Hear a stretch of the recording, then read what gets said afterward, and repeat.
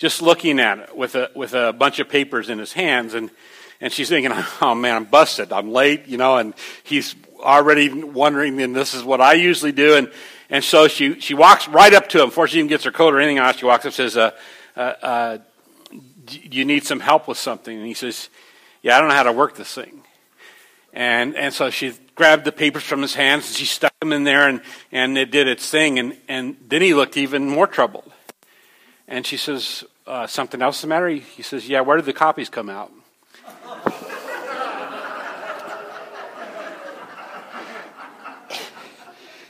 It's important to know how things work, isn't it? And what they do, and that's kind of part of the heart behind this conversation that we're having right now.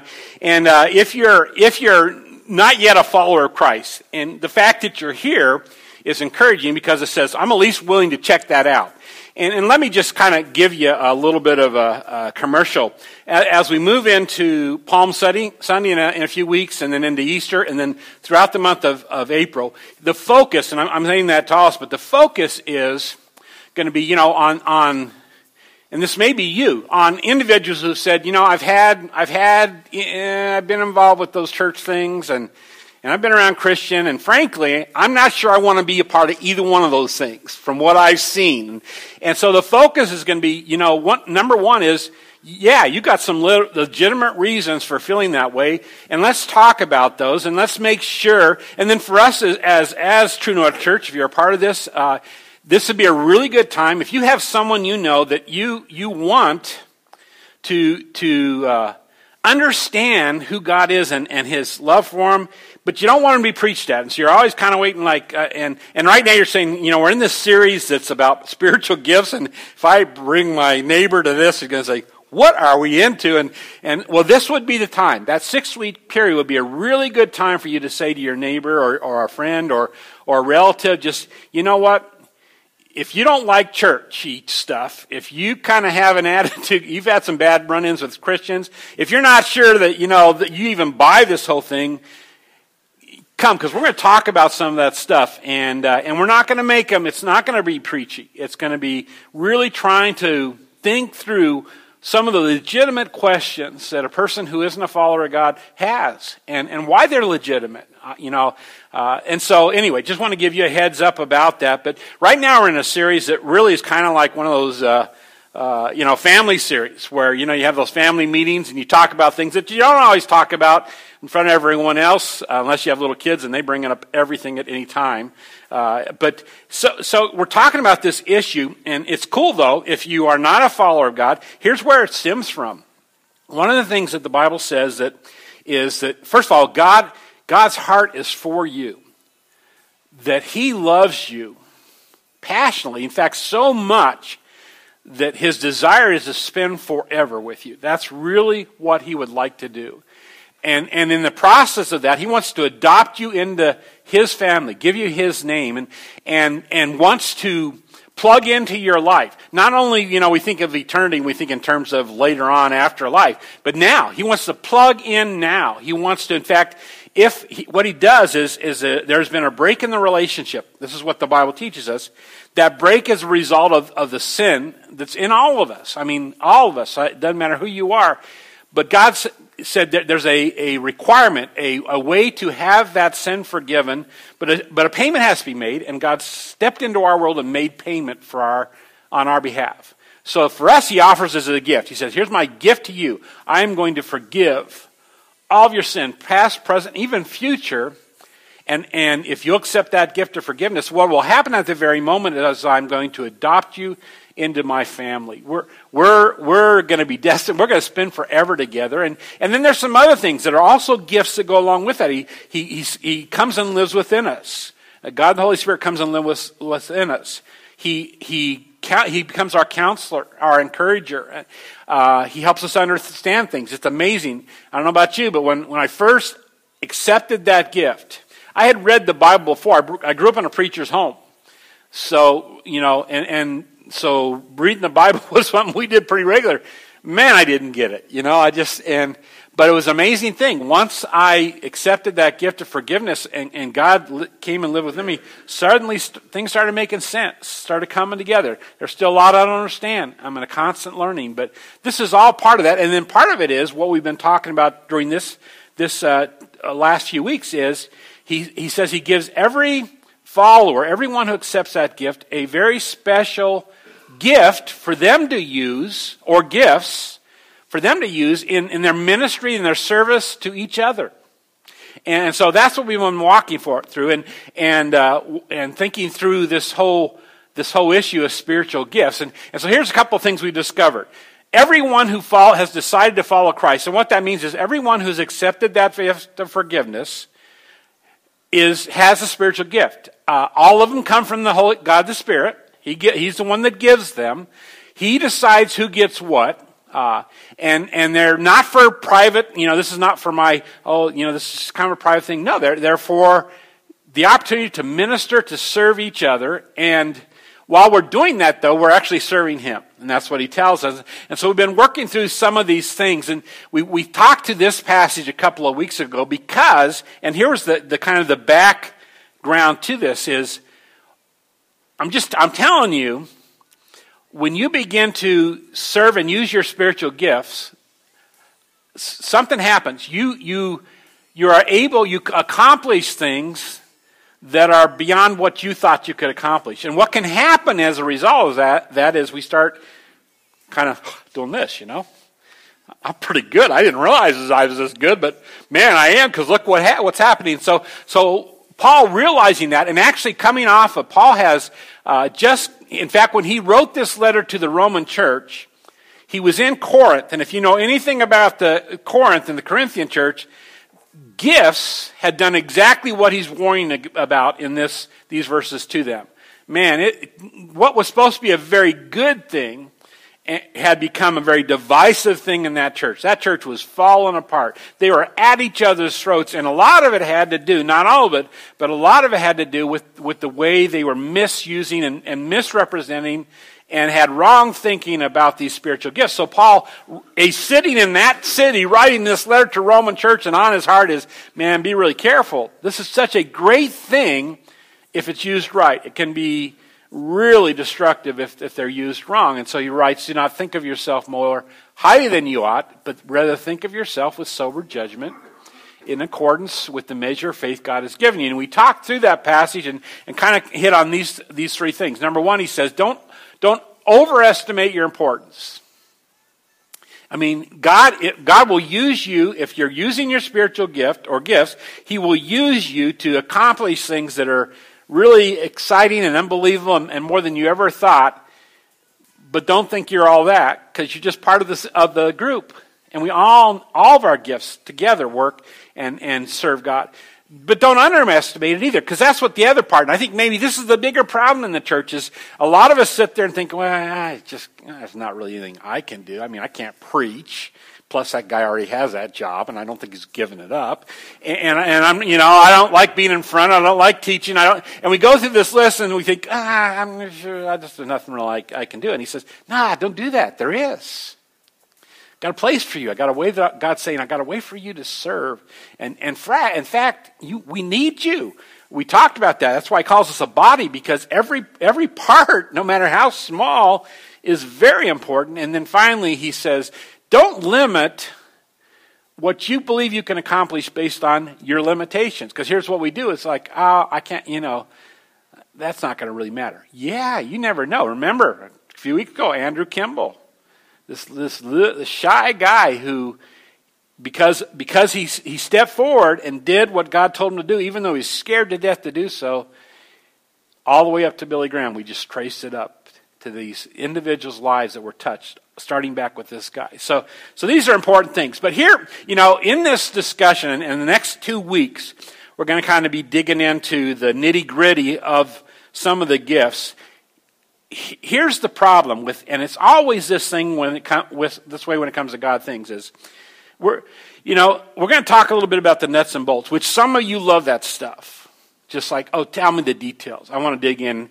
And you're going to be kind of disappointed because I just said we're going to dig into nuts and bolts, and you're going to say, well, you didn't give me enough information. I want more details. But here's the problem is, when it comes to things about God, if we start thinking we have it all figured out, we're in a dangerous place. And in fact, that was part of the Corinthian church's problem. They thought they had it all figured out, exactly how the gifts were to be used, which ones were the most important. In fact, they decided that there were certain gifts that everybody should probably try to have. And even though Paul Wright is in his letter to them said, no, the Holy Spirit decides who has what. And so they had it all, they thought they had it all figured out.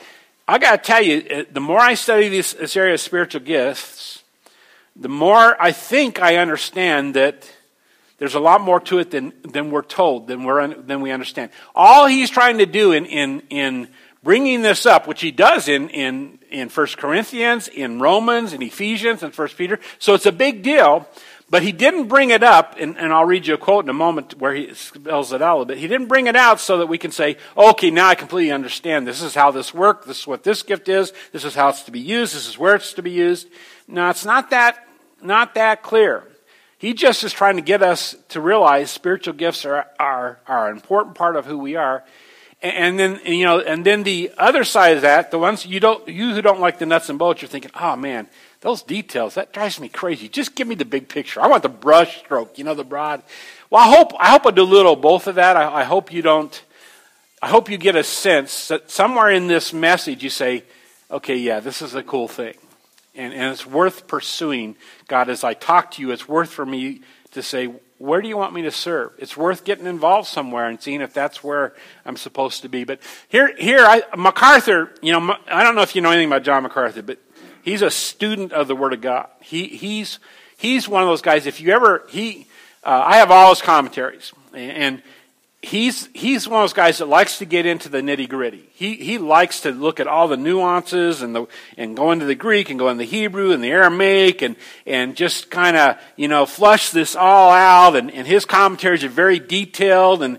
But here's what he says about spiritual gift. As one who has studied it very carefully, he says the New Testament does not promise that our gift will come neatly packaged and labeled.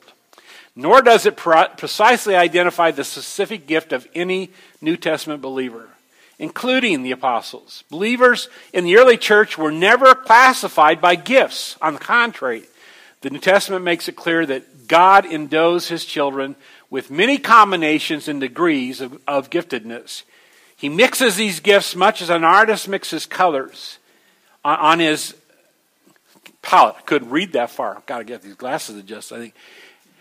To create the exact shade that he desires for a particular part of the painting. So that's, and here's a guy who likes details. He's saying, this is kind of like this, the palette of colors, and he wants to come up with this shade, and so he mixes all these colors together, and that's the way it is with spiritual gifts. So, and that's why I've told you, there's gift inventories out there, there's tests that you can take, and I'm not saying that they should be totally thrown out, but be careful, because lots of times I think what those gifts are doing are evaluating our skills, which may be different. God may ask you to do something very different from what you think you're really qualified to do. And I share bits and pieces of your testimony. I'm not going to go into all of it, but basically I teach and preach the Word because back in a camp experience over 40 years ago now, I was voted in by a bunch of kids to teach the Bible for the summer. And I thought they had lost their gourds because I didn't even like to be in front of people. I'm one of those. I was, I had hired on at that camp to work maintenance.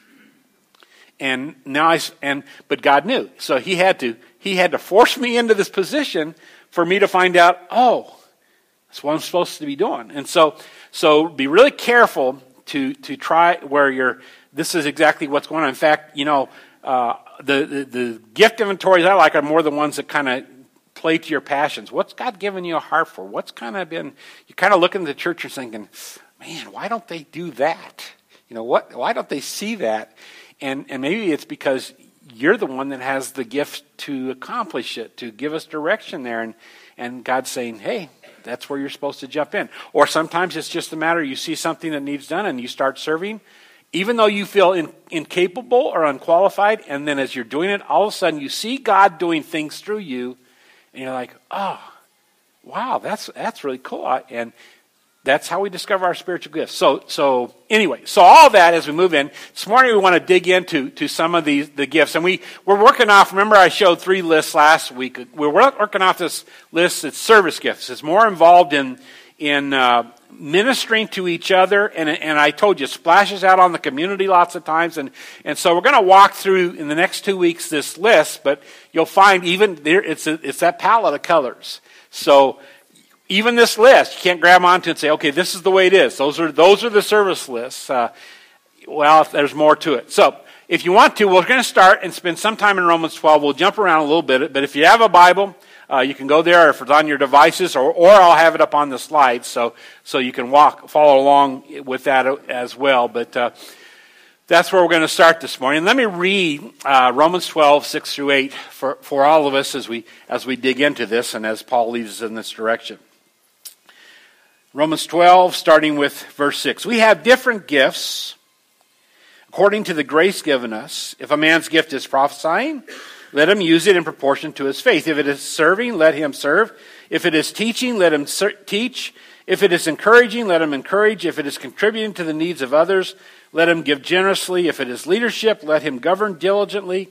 If it is showing mercy, let him do so cheerfully. So we're going to walk down through this list, and we're actually going to use this list, so we're kind of jumping around this passage, but it's in. So we're going to start with this gift of administration. Now, you listen to that, and it's interesting. I'm not sure if I'd asked you just off the top of your head to say, and before we ever start talking about this, and especially if you've never talked about it before, if I would have said to you, what kind of, if you were to say, hear that God's given these spiritual gifts to the church, to people, give me a list of what you think. I doubt that administration would have been on many of our lists. I mean, it sounds so, I don't know. It just doesn't, how can that be spiritual? But it is. I mean, this is the thing. He's saying this body, he puts our churches together, and we need all kinds of people doing all kinds of things. And over in 1 Corinthians is actually, the word administration doesn't even show up here in Romans 12. I'll come back to that in a moment. It shows up in the letter he wrote to the Corinthian church, where he says he talks about those with the gift of administration. And so in this gift of administration, here's where it shows up in Romans 12. And see, here's a nuance. In fact, did I skip something here? Let me look. Yeah. Notice in the Corinthian passage how he says it. Is it the gift of administration? It's gifts. So already, because we have on our list, we talk about this gift of administration, and Paul's already saying, wait a minute, this is bigger than that. Under this administration thing are a number of gifts, and I think that's kind of what shows up maybe as he writes the letter to Romans. Maybe leadership falls under that category. So he's saying there's this gift of administration. Part of that, under that category, is leadership, and he says, and that's one of the things that I give to the church, because the church needs people that have this sense. And so what does this mean? Well, the lead actually means to stand before, which makes sense, doesn't it? It's this idea of we like the leaders who don't sit back and tell us what to do. We like the leaders that are out in front, and they say, here's where we're heading, and so we can follow. That's that idea. The other guys, the bosses, the ones that say, tell everybody else what they're supposed to do, that's distasteful for us. So that whole word means it's someone who stands before, but there are other nuances to the word as well.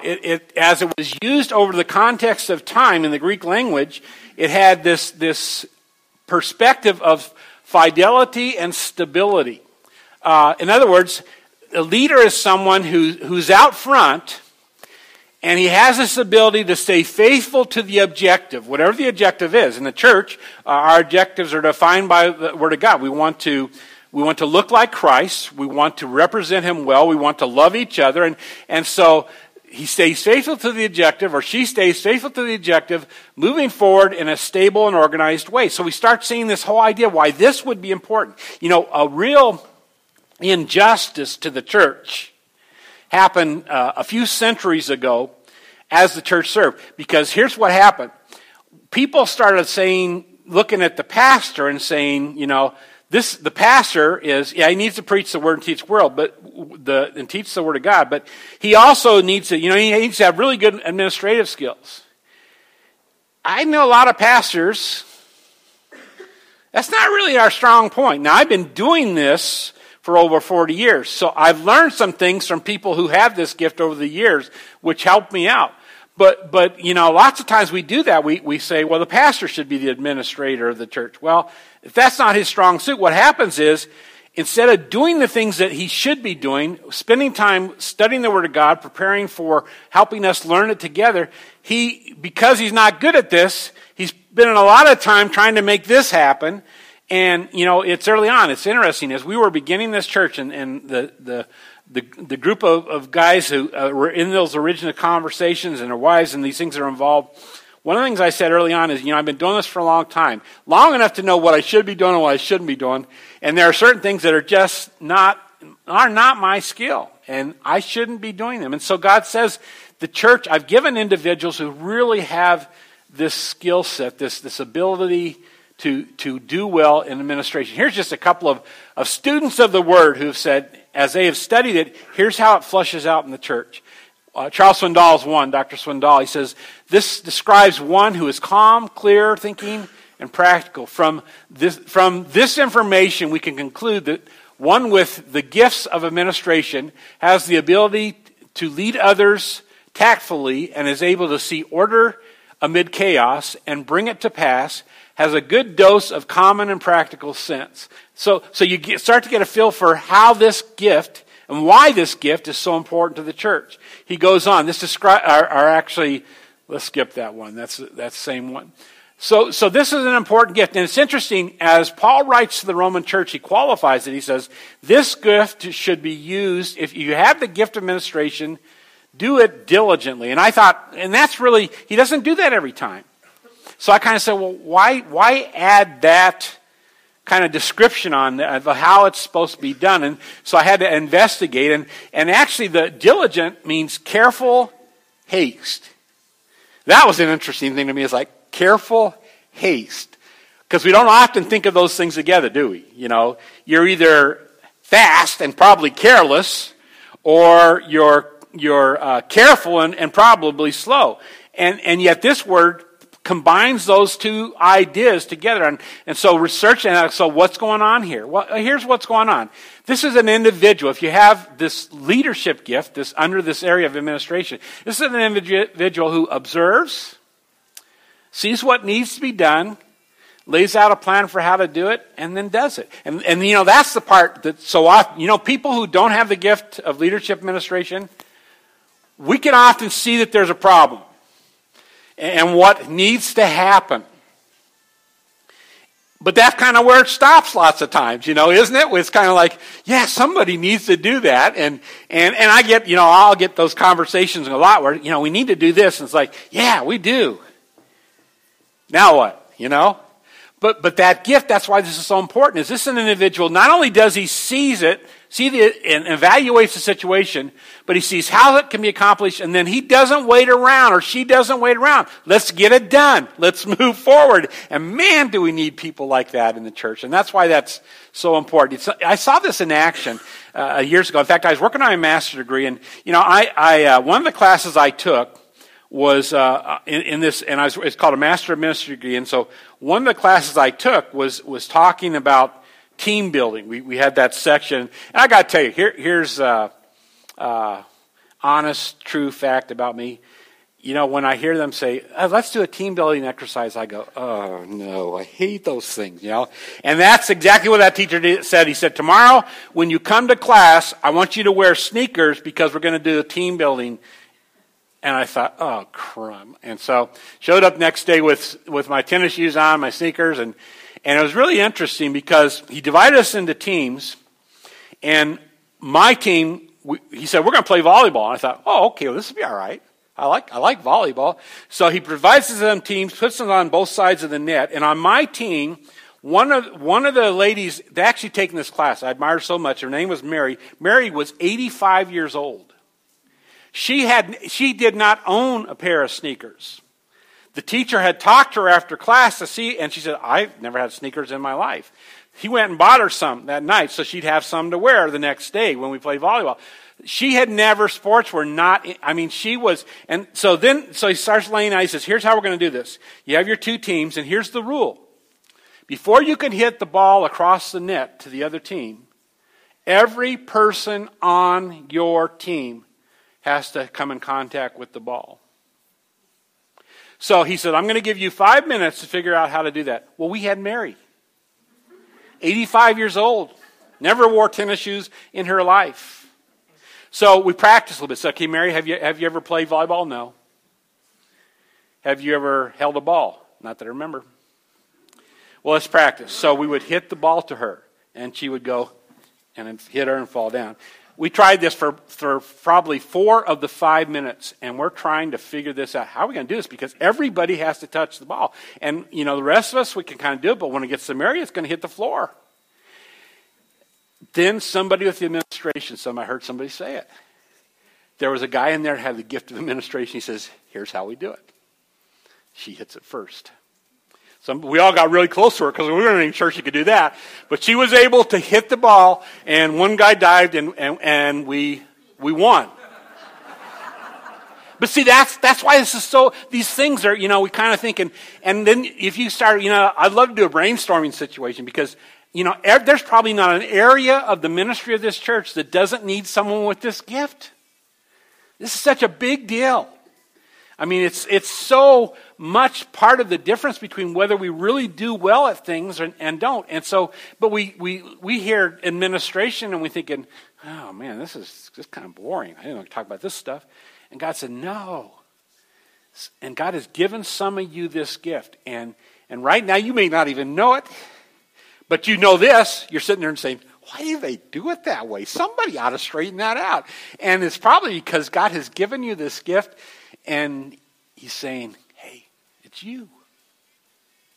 Plug in. Help out here.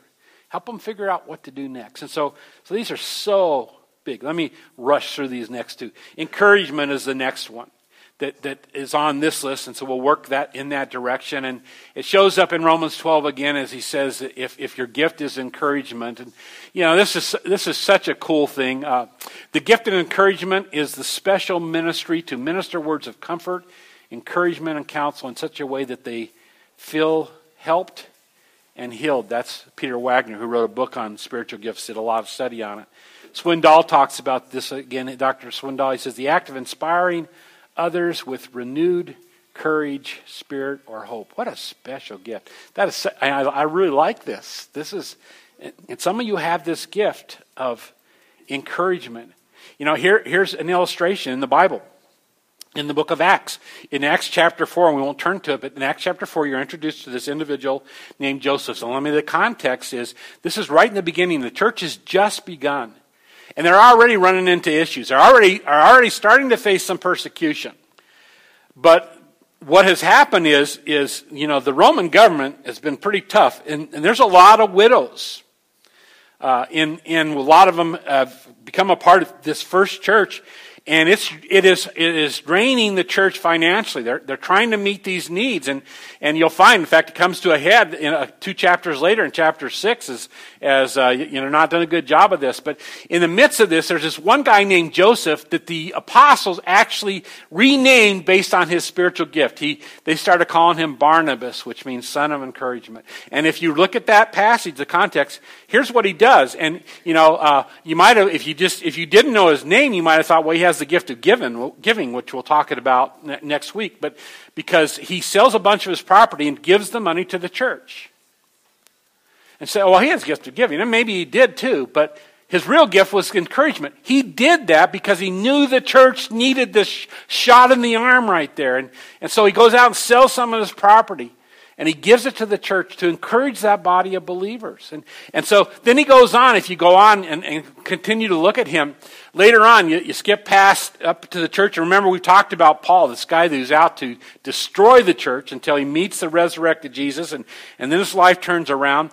But right before this happened, the very first martyr for Christianity, the guy named Stephen, was murdered, stoned to death by a crowd that probably Paul organized, held their coats and said, go at it, kill the guy. He's one of those Christians. And so naturally the body of Christ, the church is afraid of him. They don't want this guy around, but in the meantime, he has become a follower of Christ. But I'm not going to be the first one to try it out. You know, he's not moving into my house till I'm sure.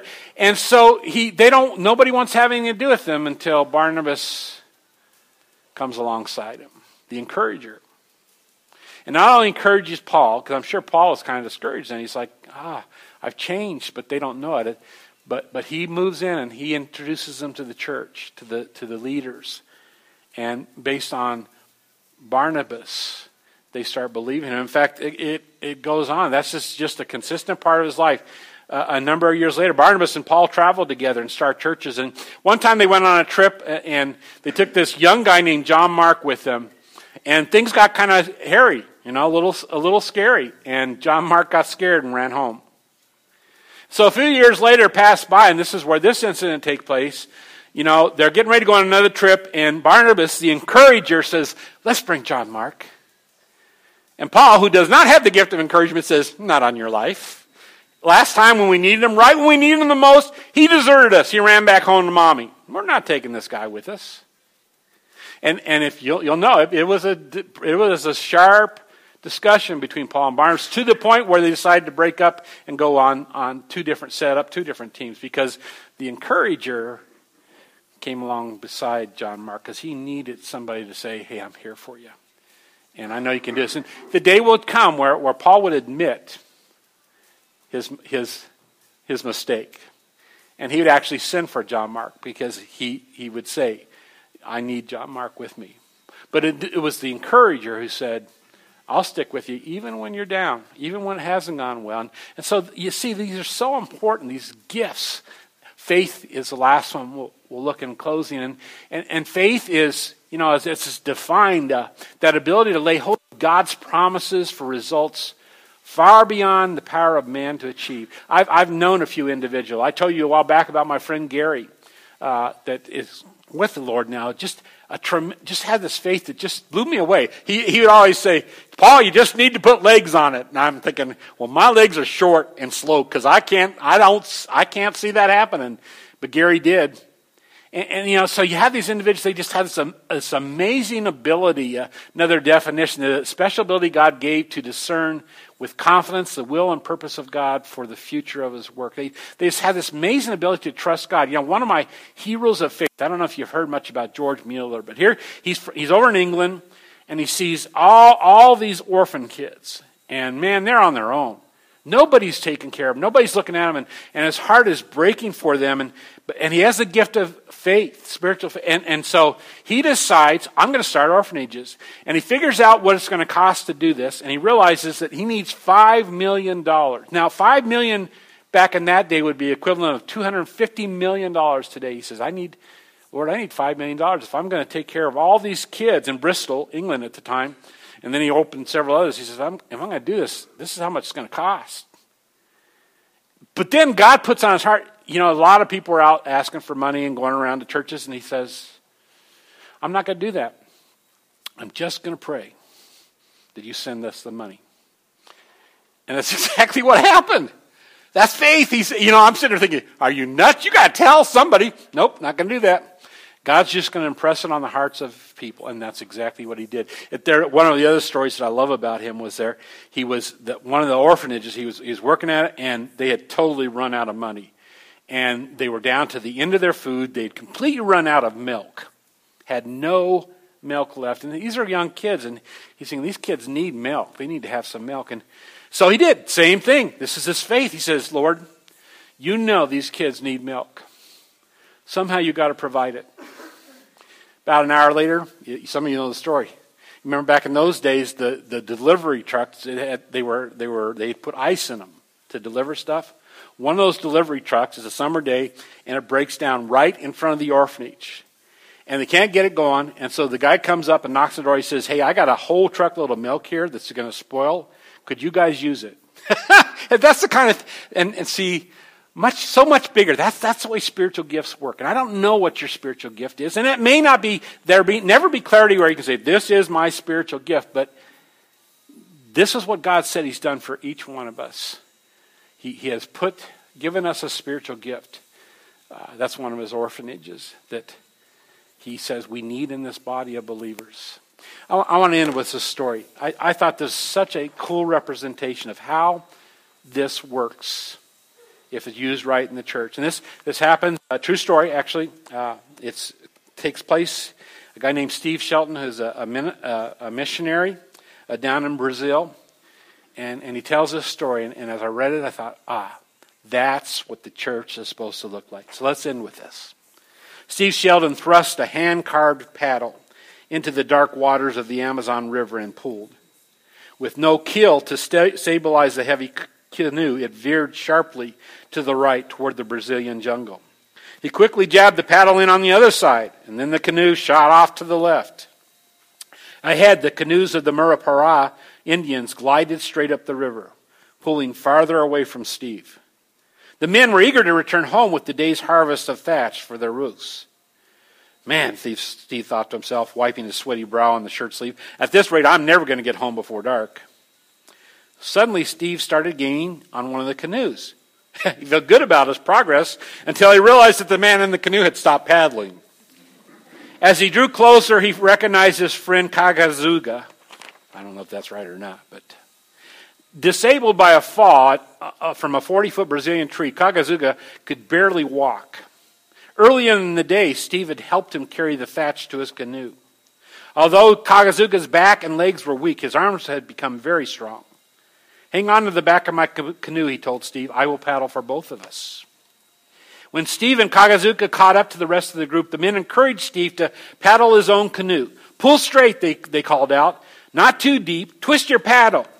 When Steve got it right, they would whistle out in their language, good, good. When he lagged too far behind, they would tow him until he caught back up and could continue. Up the river, the group traveled, encouraging Steve when he paddled, towing him when he needed it, never suggesting that he was a hindrance. A few river bends before the village, the men hollered out that they were almost home. Then just before rounding the last bend, while they were still out of view of the waiting crowd, two men came alongside Steve and pushed his canoe up to the front. His was the first to land. We have thatch, the men announced. And Steve paddled his own canoe. They expressed their way of community. Together, we have done it. That's what the church is supposed to look like. We lift, we pull, we wait up for each other, we encourage each other. We take our spiritual gifts, even and they may not even know. We start serving so we can say, Lord, how do you want to use me? But that's the way it works. And then remember, we do everything we can to make our friend, our brother, our sister look really good. That's the way the church is supposed to work. Next week we'll talk about a few more of these gifts, but let's pray today. Father, thank you. And these detailed discussion, nuts and bolts, I pray that it has not been a time of boy, I'll be glad when we're done with this series, but instead it's been encouragement to our heart that you've given each person here a sense of, Lord, there's something very valuable that you want me to be doing in the midst of this church body. And Lord, I need to know what it is because they need me.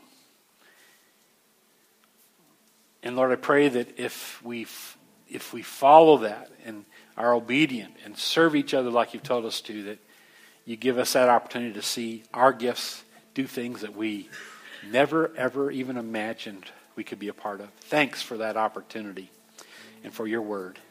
We pray these things in your Son's name. Amen.